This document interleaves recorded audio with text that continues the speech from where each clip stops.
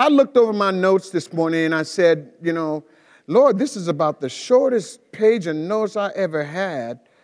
But the message today, I think, is just really straight to the point. It's practical. It's simple. The gospel should be that way. We are beginning the second week, if you will, in the book of Colossians. So if you have your Bibles, I want you to join me in Colossians chapter 1. Colossians chapter 1. And I'm going to begin reading at the first verse. Colossians chapter 1, beginning at the first verse. I'll be reading out of the ESV, so it might sound a bit different than yours. Paul writes, Paul, an apostle of Jesus, or Christ Jesus, by the will of God, and Timothy, our brother. He's not saying by the will of Timothy, he's saying by the will of God. He's writing with Timothy, his brother. To the saints and faithful brothers in Christ at Colossae, grace to you and peace from God our Father. We always thank God the Father of our Lord Jesus Christ when we pray for you, since we heard of your faith in Christ Jesus and of the love that you have for all the saints, because of the hope laid up for you in heaven. You just stop right there. Paul was an educated man, but man, this brother can write some long sentences, can he? Man. Okay.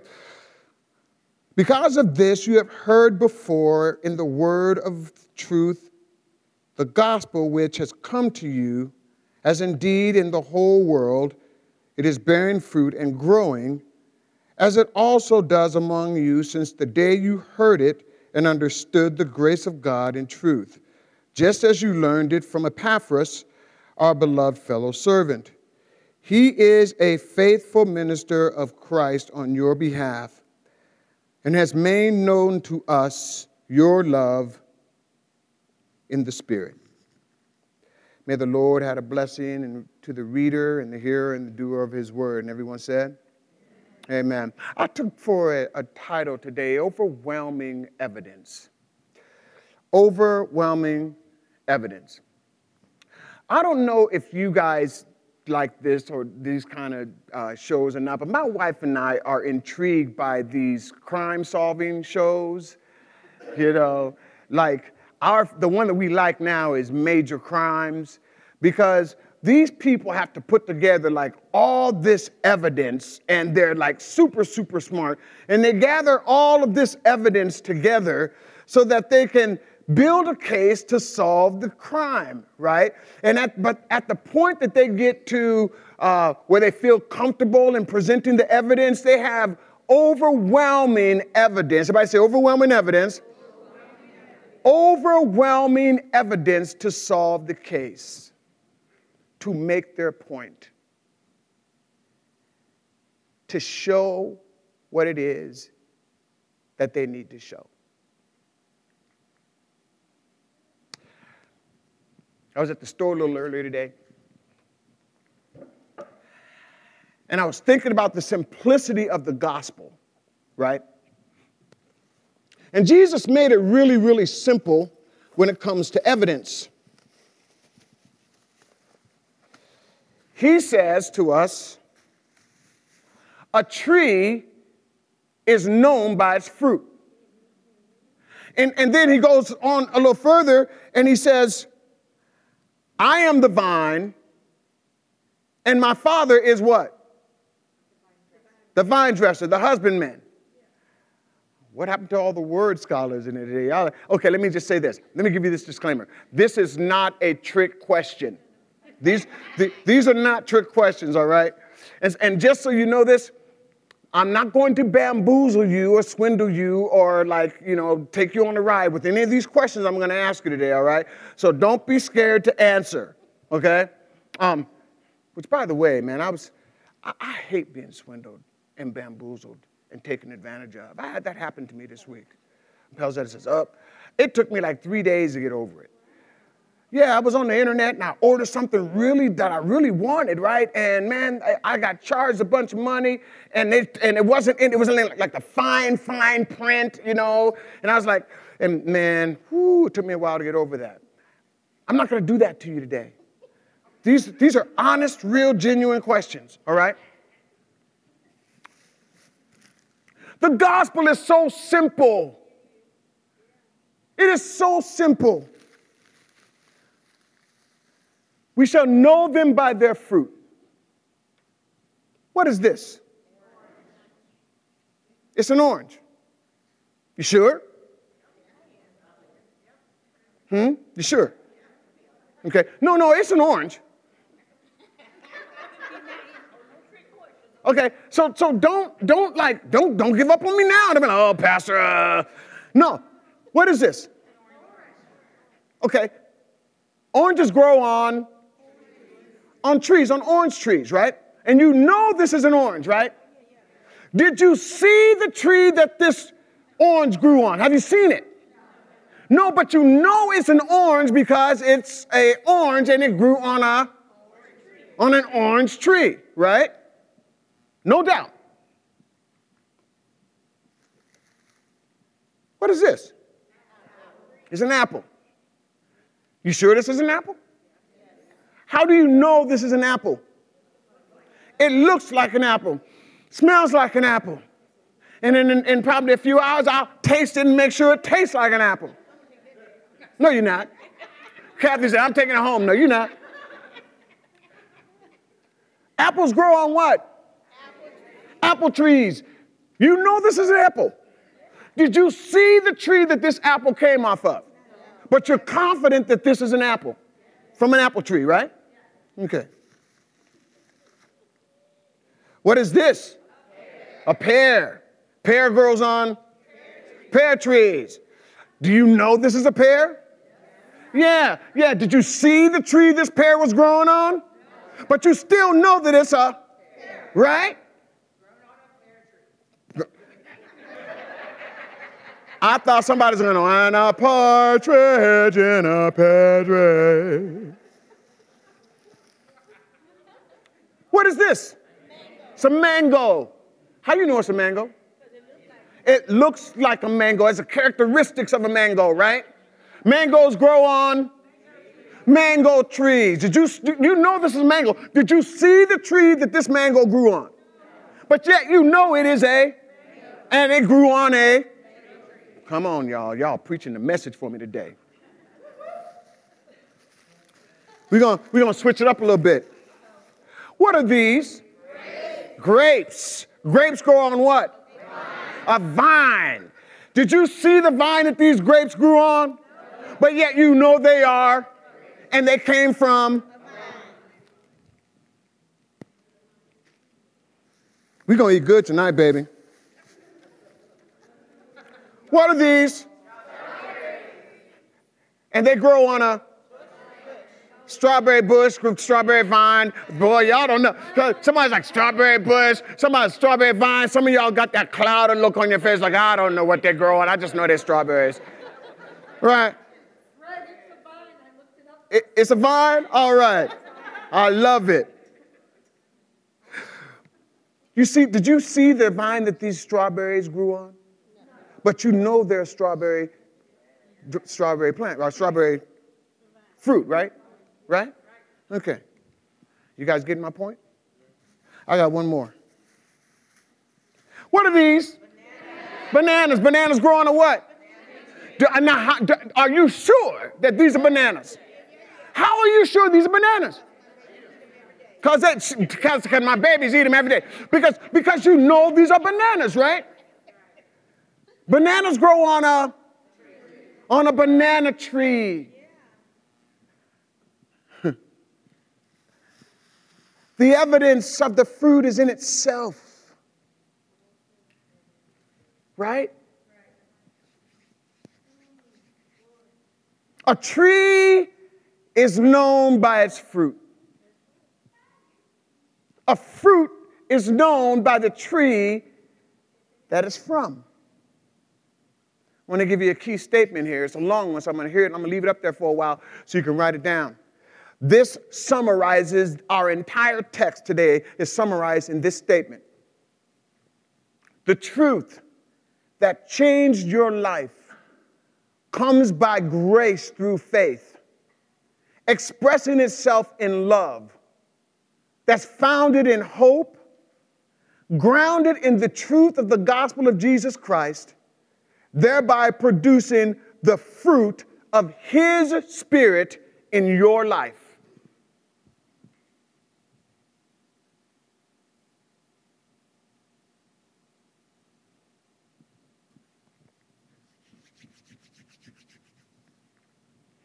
Man, you know, I love the Bible because the Bible gives us perfect illustrations and examples of what it means to say.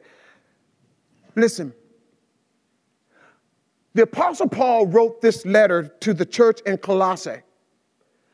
And there are many scholars that believe this was one or two letters, and that this letter was meant to be a circular letter that not only went to Colossae, but also to the church in Laodicea. And I believe that Paul makes reference of that, I think, is somewhere around chapter 4.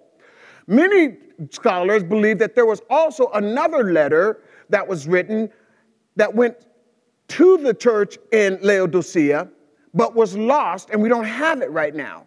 It's never been found. Just like they believe that there's another letter to the church in Corinth, right? So Paul writes this letter. It was intended to be a circular letter, and it goes to the church in Colossae. Paul himself never visited the church in Colossae. But Paul knew well the characteristics of the fruit of righteousness. And so when Epaphras comes back to Paul to report to him of the righteous living that he had observed in the church in Ephesus, or not Ephesus, but in Colossae, Paul was able to see with his spiritual eyes the same characteristics of the fruit of righteousness that follow every believer of Jesus. And this delighted him.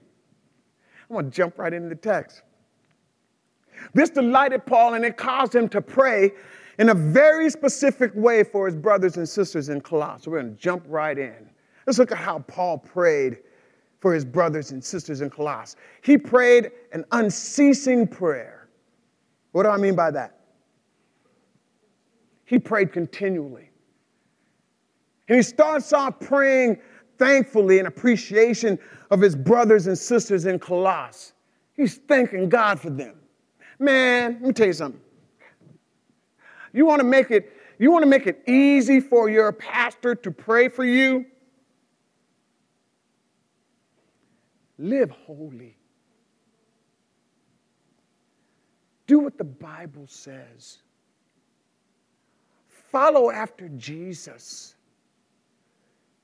Grow in grace and in the knowledge of our Lord and Savior Jesus Christ.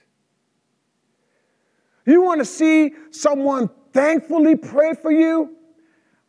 Let the fruit of the Holy Spirit be evident in your life, and watch how easy it is to pray with thanksgiving for you. That's how Paul prayed. He prayed continually, which means he prayed always. The church in Colossae was always on Paul's mind and on his heart. Paul prayed directly to God. He says, I always thank God our Father. For you, he prayed directly to God about the church in Colossae and the people there in Colossae. And his prayers were intercessory. He says, when I pray for you.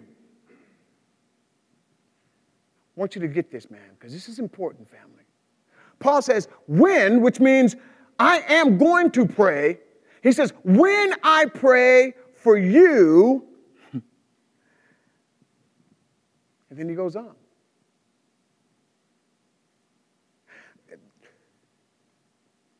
Here's what I get out of this. We should spend more time praying for each other and less time praying for stuff.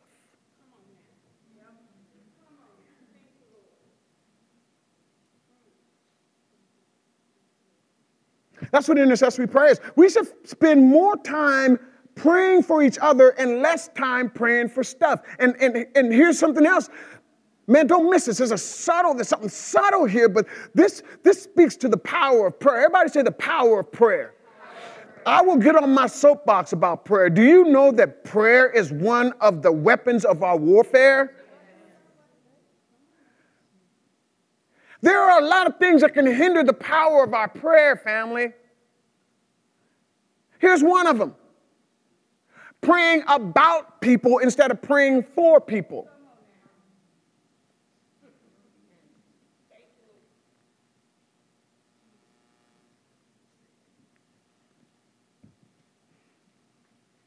Praying about people. Father, I come to you today about my brother Rob. Rob is getting on my last nerve. I don't know, Father. He's not exhibiting the fruit of your spirit, making me mad all the time. Father, he's always late for church. He'll never come to the meetings he's supposed to come to, Lord. But I thank you. That's praying about somebody. Here's praying for somebody. Father, I just want to thank you for my brother Rob. Father, I pray that you will increase him more and more. As he steps into your word, as he presses into you in his closet, in his secret place, I pray that you anoint him with your power. I pray that he becomes a light, a beacon of light and hope for those on his job, Father, that you will continue to bless him and expand his territory. That's praying for someone. You see the difference? And I believe indicative in Paul's prayers, he's trying to show us, man, when we're interceding for people, we should spend more time praying for people than we do anything else. Amen? Now, what is Paul seeing? What's the overwhelming evidence of life in Christ that Paul is seeing? Here's the first one: unshakable faith. Unshakable faith. And I'd say this unshakable faith is a result of looking to God and Him alone for everything. Everybody say everything.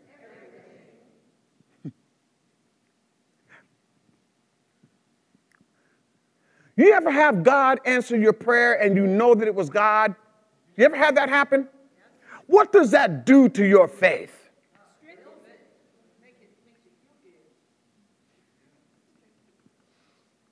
And the stronger your faith, the more unshakable your faith. You know, man, okay, Lord, here we go. I'm not meddling, I'm just following the lead of the Holy Spirit. You know, we have to quit avoiding things that we think will take us out of our comfort zone and stretch us and move us into a realm that's going to grow our faith. I was sharing with the strategic prayer team yesterday. I was like, listen, man, God, one of the things God has me do prophetically is be a watchman on the wall. But man, I feel like I'm in a season where God is calling me off the wall to come down and do some spiritual hand-to-hand combat. And I'm telling you, every time I get down off the wall and do that, something stirs in my faith. You know what I mean? Let me tell you something. You never know how strong your faith is and how shakable your faith is until you have been in a good fight.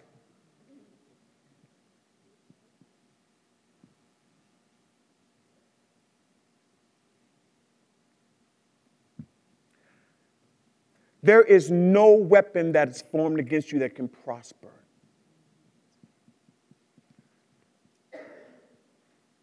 If your life is hidden in Christ, Betty, there is no weapon that is formed against you that can prosper. We have the advantage of history, y'all. We know how the story ends. And we know that the greater one lives on the inside of us.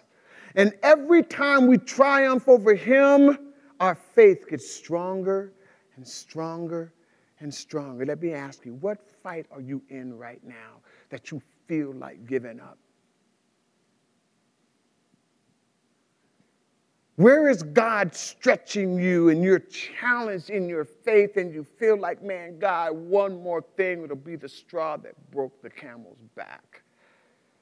Promise you, if you check your spirit and if you totally rely on God and you listen to the voice of the Holy Spirit, you'll be on the other side of that thing stronger than you were before you were faced with that adversity. Total trust, total dependence, total reliance on God your Father will produce unshakable faith when he comes through for you. Amen? Okay. One key growth indicator in the life of a follower of Jesus Christ is our growing faith. This is a rhetorical question. I want you to ask yourself this. Is my faith in the same place that it was last year this time? Because if it is, that could be a real key indication that you're not growing in your faith. Now, I told you I was going to talk about Mitch. I don't talk about people behind their back, at least I don't try to. And I'm just human, man. I'm going to tell you something, man. Listen, the devil will throw all kind of stuff at you, and it doesn't matter if you're a pastor or not. If you're not careful, you'll find yourself talking about somebody. Come on. I'm just real.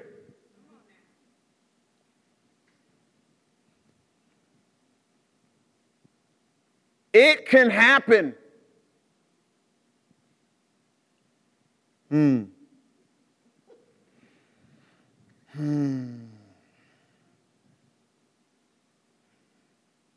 Everybody raise your hand and shout glory. Glory. I just wanted to break the atmosphere a little bit. I'm not trying to scold y'all or nothing. Man, listen, I'm just giving you what God gave me.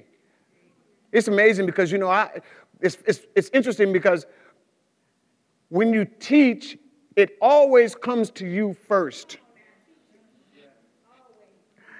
And I have been making mid-course adjustments and I spent 50 minutes on the phone Monday repenting to my wife. I'm not abusing my wife. I just want you to know that we have a great relationship. We've been married for 37 years, man. I love this woman is the air that I breathe. You are the sunshine of my life. Yeah. But I spent 50 minutes. I was out. Okay, Lord, help me. I'll make this quick. So I'm out in my quiet time, because the pastor needs quiet time before the Lord. So I'm out in my quiet time around my fire pit. Fire is blazing. I'm reading a book. I put the book down and I get quiet before the Lord, and the Lord dropped on me something. Man, if you've never heard the voice of the Lord inside of you, in the part of you that knows things, man, it was like the voice that's coming out of my spirit about subtle things that I have done to sabotage my relationship with my wife. Me. And so I got on the phone and I said, baby, I'm sorry for this. I'm sorry for this. I'm sorry for this. I'm sorry for this. She was just listening. I'm sorry for this. I repent for this. I repent for this. And as fast as God was giving it to me, I was repenting. Wasn't I? No.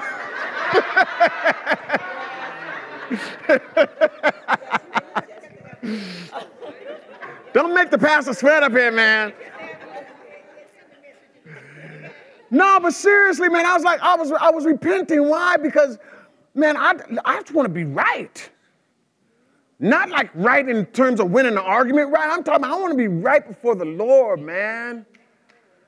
You know what I mean? I want my marriage to be whole and together. I want to make sure that my faith is unshakable and I'm walking in the things of God. I don't want anything to hinder that. So the pastor has to repent too. Amen.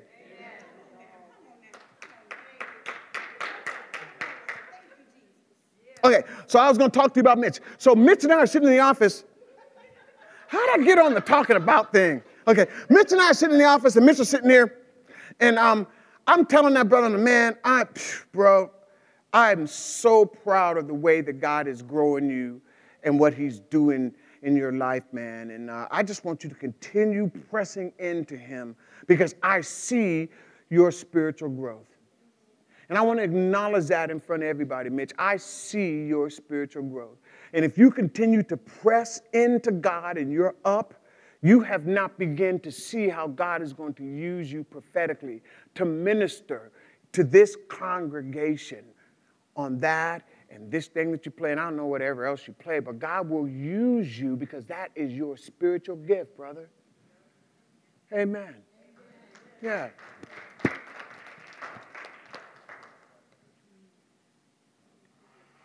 There ought to be growth. Here's the third overwhelming evidence that Paul lists here. Unconditional love. And it's God's love. It's agape love. And I don't want you to miss this because this is pretty specific. Paul uses a noun here that points to a specific expression of agape love. He said it's a love that you have for all of the saints. It's a sacrificial love. The noun that he uses here is indicative of the same sacrificial love that Jesus has for us, that he paid on the cross with his death for our sins. It's the same one.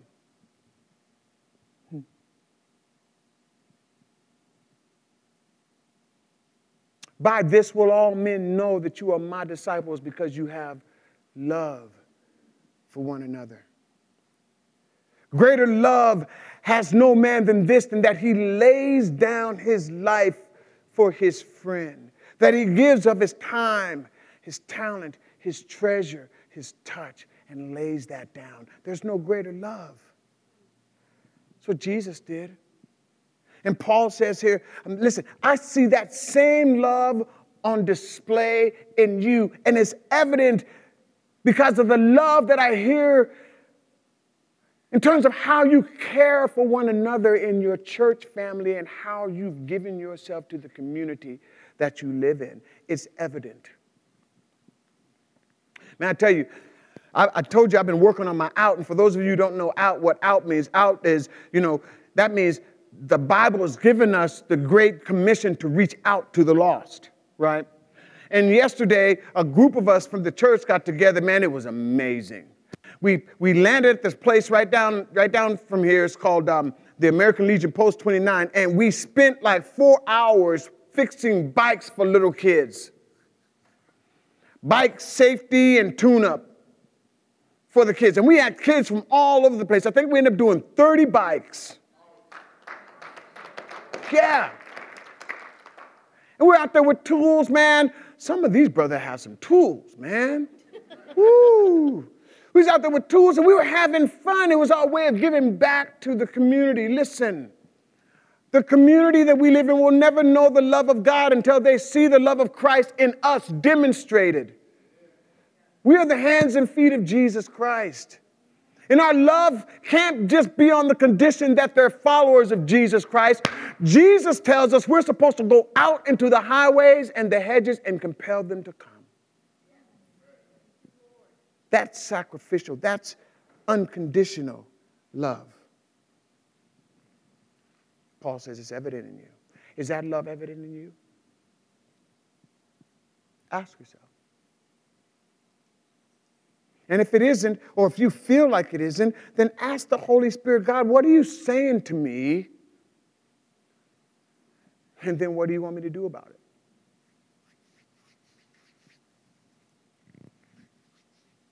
Here's the fourth, undeniable hope. And it manifests itself in two ways. The hope of Christ here in our present reality is the first way. The hope of the glory of God in this world, the hope of Christ is you. It's you. It's you. It's me. We are the hope of the world. Paul tells us in Colossians chapter 1, verse 25, he says, the reason I became a minister, the reason we are all ministers is to make known to all the world the riches of the glory of God, which is Christ in you. Matthew, you, Ember, you, Randall, you, Barbara, Teresa. It's Christ in you, the hope of his glory. That's our present reality. True hope in this world comes from our proclamation of the gospel when we are Jesus with flesh on. When we are learning how to be who Jesus would be if he were me. That's the gospel. The second aspect of our hope is a hope of Christ in our future reality. Peter tells us in 1 Peter chapter 1, beginning at verse 4, that we have an inheritance that's imperishable, undefiled, unfading, reserved in heaven for you. It's our hope. And then Jesus tells us in John chapter 14, says, listen, don't let your heart be troubled. If you believe in God, you believe also in me. In my Father's house, there are many mansions. If it wasn't so, I wouldn't have told you. He said, I go to prepare a place for you. And if I go to prepare a place for you, I will come again and receive you unto myself, so that where I am, everybody say, I am. Where I am, there you can be also. Our hope is the future, the reality that one day Jesus Christ is coming back to get us. And we're going to spend eternity with him. That's our hope. That's the truth of the gospel. Here's my final one. Unmistakable fruit. Paul stresses not only is the universality of the gospel the truth, but the practicality of the gospel is truth as well. I said earlier, the gospel is simple. It's powerful. It produces fruit that's strong, growing, and robust, and increasing, multiplying. Just as a tree grows in size and begins to bear much fruit, so should the gospel grow in our lives and produce fruit. Two types of fruit, not two types, two. Two types of fruit. There should always be two types of fruit in the well-rounded life of the follower of Christ. First is the fruit of the Spirit. Paul tells us the fruit of the Spirit in Galatians chapter 5 and 22 is love, joy, peace, patience, kindness, goodness, faithfulness, gentleness, self-control. He says there's no law against those fruit. None. But then the second type of fruit is the fruit of righteousness, or the fruit of the gospel. And here's what I want you to know. Listen to me. Listen to me. This is so important. This is so important. We should have the fruit of the Spirit in our lives, but that's just part of the equation. If I've said it once, I've said it 1,000 times. I refuse to stand before God and give an account of the deeds that I've done in my body, knowing that it was just okay for me to be saved, I'm going to heaven anyhow, and never reach out to the lost. I just told you the fruit of the Spirit. That's all part of the fruit of righteousness. Listen, but the fruit of righteousness, the fruit of righteousness is people.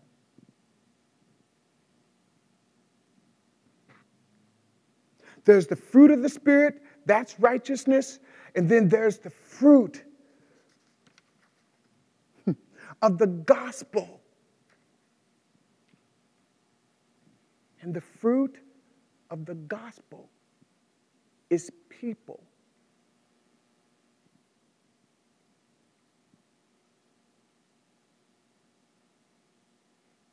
Is there any fruit of the gospel in your life?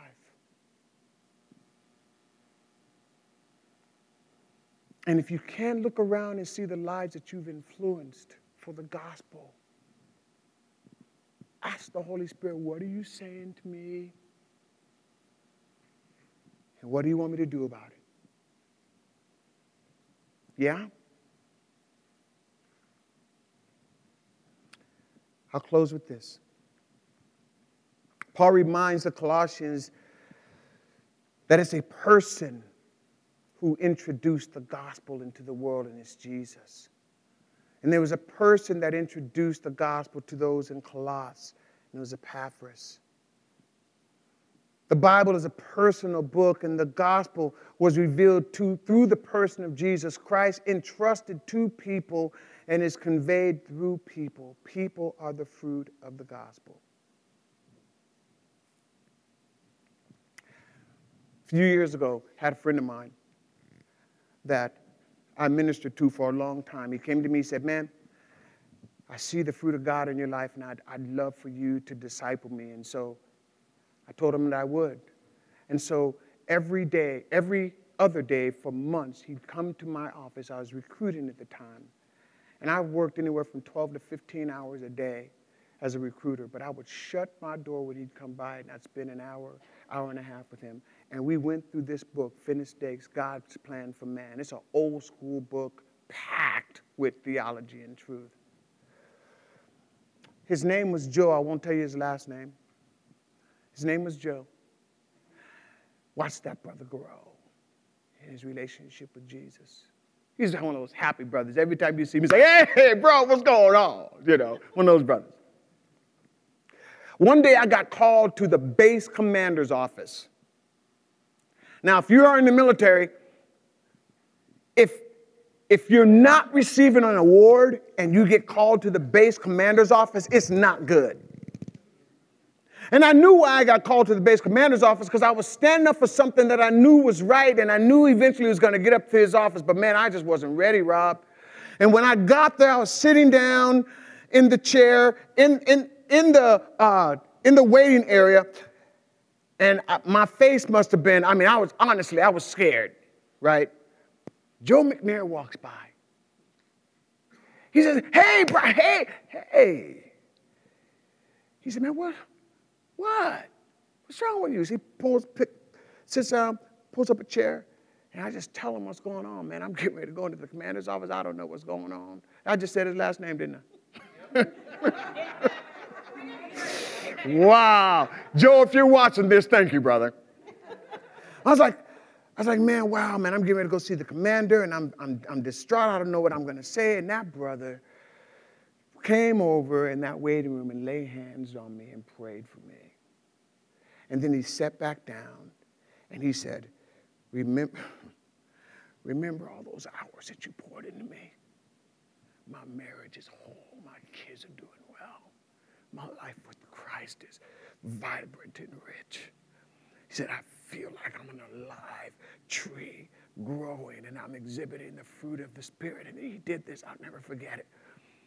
He reached up like in the air, and he grabbed like a piece of fruit. He said, man, eat from the fruit of the tree that you planted in my life. Man, I was a mess. The commander came out, he thought, man, you crying, I ain't even got to you yet, Mac.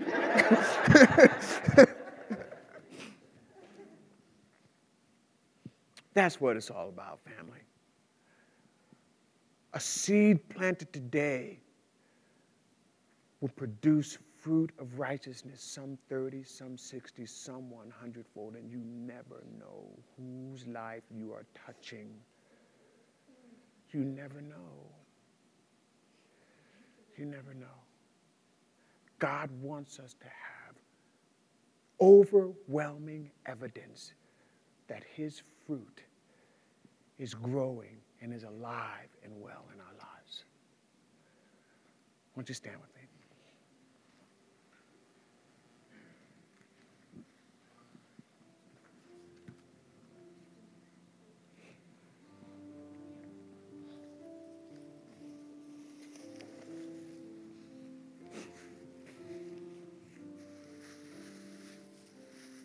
God wants everybody to produce fruit, and your fruit might not look like mine. It might be a little bit different.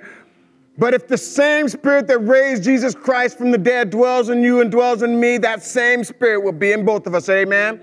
And it will produce fruit of righteousness. And so your fruit might not be like a regular banana. Yours might be an organic banana, but it's still fruit of righteousness. And your pear might not look like this pear. I don't know what kind of pear this is. This is a boss pear. This is a different kind of pear, but it's a pear nonetheless.